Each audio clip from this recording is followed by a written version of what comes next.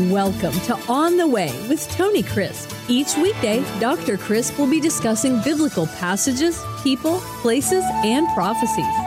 Tune in daily to start your day right and deepen your understanding of how to better walk the way and enjoy the journey. Here's your host, Dr. Tony Crisp. Welcome to On the Way. This is Tony Crisp, and this is podcast number 38. In our last podcast, we discussed James chapter 1, and James was saying to all of us to count it all joy when we fall into various troubles, trials, crushings, that we count it all joy. And we do this because God is up to something. He has in His mind our good and our best. And so He says, you need to discern what God is doing. And so I want to pursue that because James left us with, if any man lacks wisdom, that is, seeing the trial from God's perspective, that we can ask Him why, and He gives us freely the answer, and that He will do it without fussing at us. And so I want to go just a step farther with that in dealing with this aspect of trials, because sometimes it's hard to discern. It's hard for me to discern at times whether it is of the devil, the flesh, the world system that we are placed into and are surrounded by, or whether it's the Holy Spirit trying to do something in my life. Many times when something bad comes into someone's life, immediately people will say, well, that's the devil. Well, I think the devil gets accused of a lot of things he's not in and he has nothing to do with. Sometimes God is doing something in our lives, and so we need to discern, is this something that is from God, or is this something from the enemy attacking me? And so it's not as easy as what someone thinks sometimes, that it is just a matter of whether it is of the Lord or whether it is of the enemy. And so we need God's discernment and God's wisdom, just like we do in every other aspect of our lives. And so the first thing we have to discover is this God? What is the source of the trial? Is it the enemy, the world, the flesh, the devil? Is it because of my sin, failure, bad choices? Do I have some part in bringing this on myself? The psalmist said in 139, search me, try me, see if there is any wicked way in me. Some years ago, I wrote a post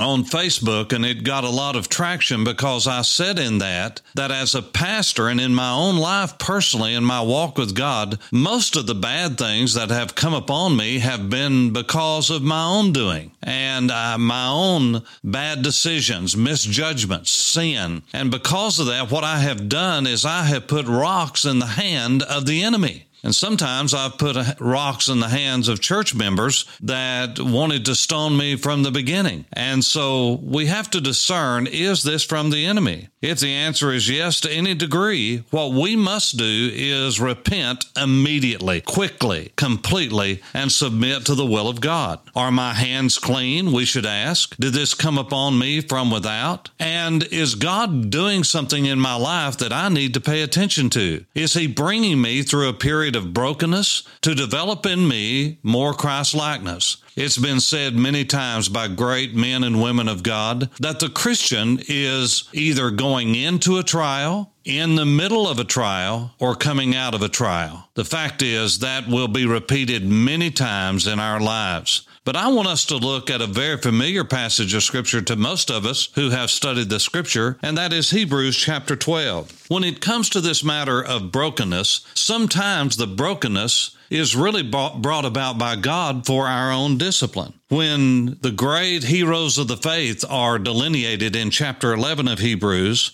when you begin chapter 12, and remember the chapter divisions and the verse divisions were added later. The chapter divisions in the 13th century and the 1200s were added, and I'm so grateful to God that they were. And then 300 years later, in the mid-1550s and the 16th century, then the verse divisions. So that's why I can say, turn to Hebrews chapter 12 and verse 1 is because someone, by the grace of God, put in chapter and verse divisions. But when you end chapter 11, there is an immediate therefore. Now, anytime you see a wherefore or a therefore in the Scriptures, stop and ask yourself the question, what is that wherefore or therefore?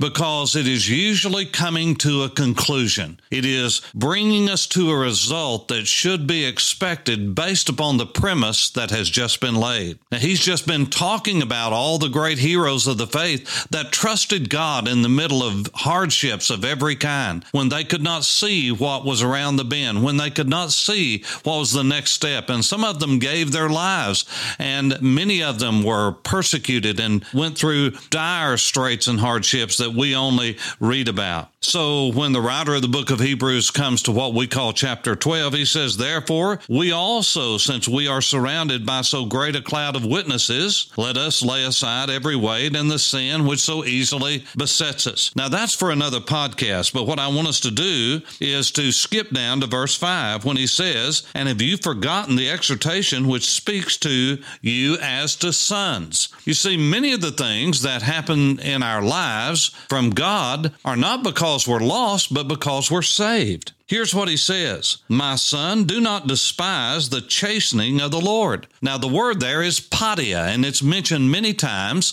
It's the Greek word for child rearing or for bringing up a child, disciplining a child, instructing a child. It's where we get pedagogy. It's the same concept of discipline. Don't be discouraged when you are rebuked. For whom the Lord loves, he chastens and scourges every son he receives. If you endure, if you bear up, hupomone, if you get down underneath this crushing that God's giving, and you understand what is happening, that it is chastening if it's needed, God deals with us as sons. For what son is there whom the Father does not chasten? But if you are without chastening, without discipline in your life, without instruction, of which we have all become partakers, then you are illegitimate and not sons. Furthermore, we have human fathers who corrected us, and we paid them respect. Shall we not much more readily be in subjection to the Father of spirits? For they indeed do it for a few days, and they do it in what seems best for them. But our Father does it for our profit.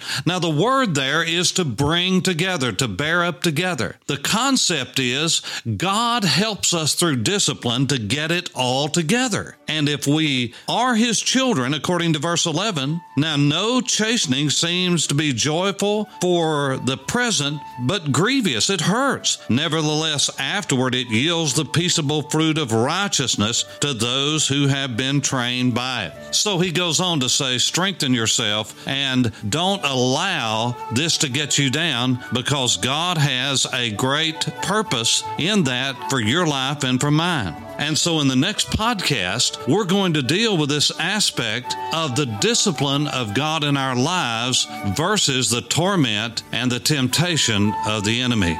Let's get it together. On the Way. I'm Tony Crisp. Thanks for listening to On the Way with Tony Crisp. Tune in every weekday for information on biblical passages, people, places, and prophecies. Fridays are for your questions. Email your questions to questions@tonycrisp.org. Then just listen for your question to be answered on Friday's podcast. That's questions@tonycrisp.org. Thanks for listening and have a blessed day on the way.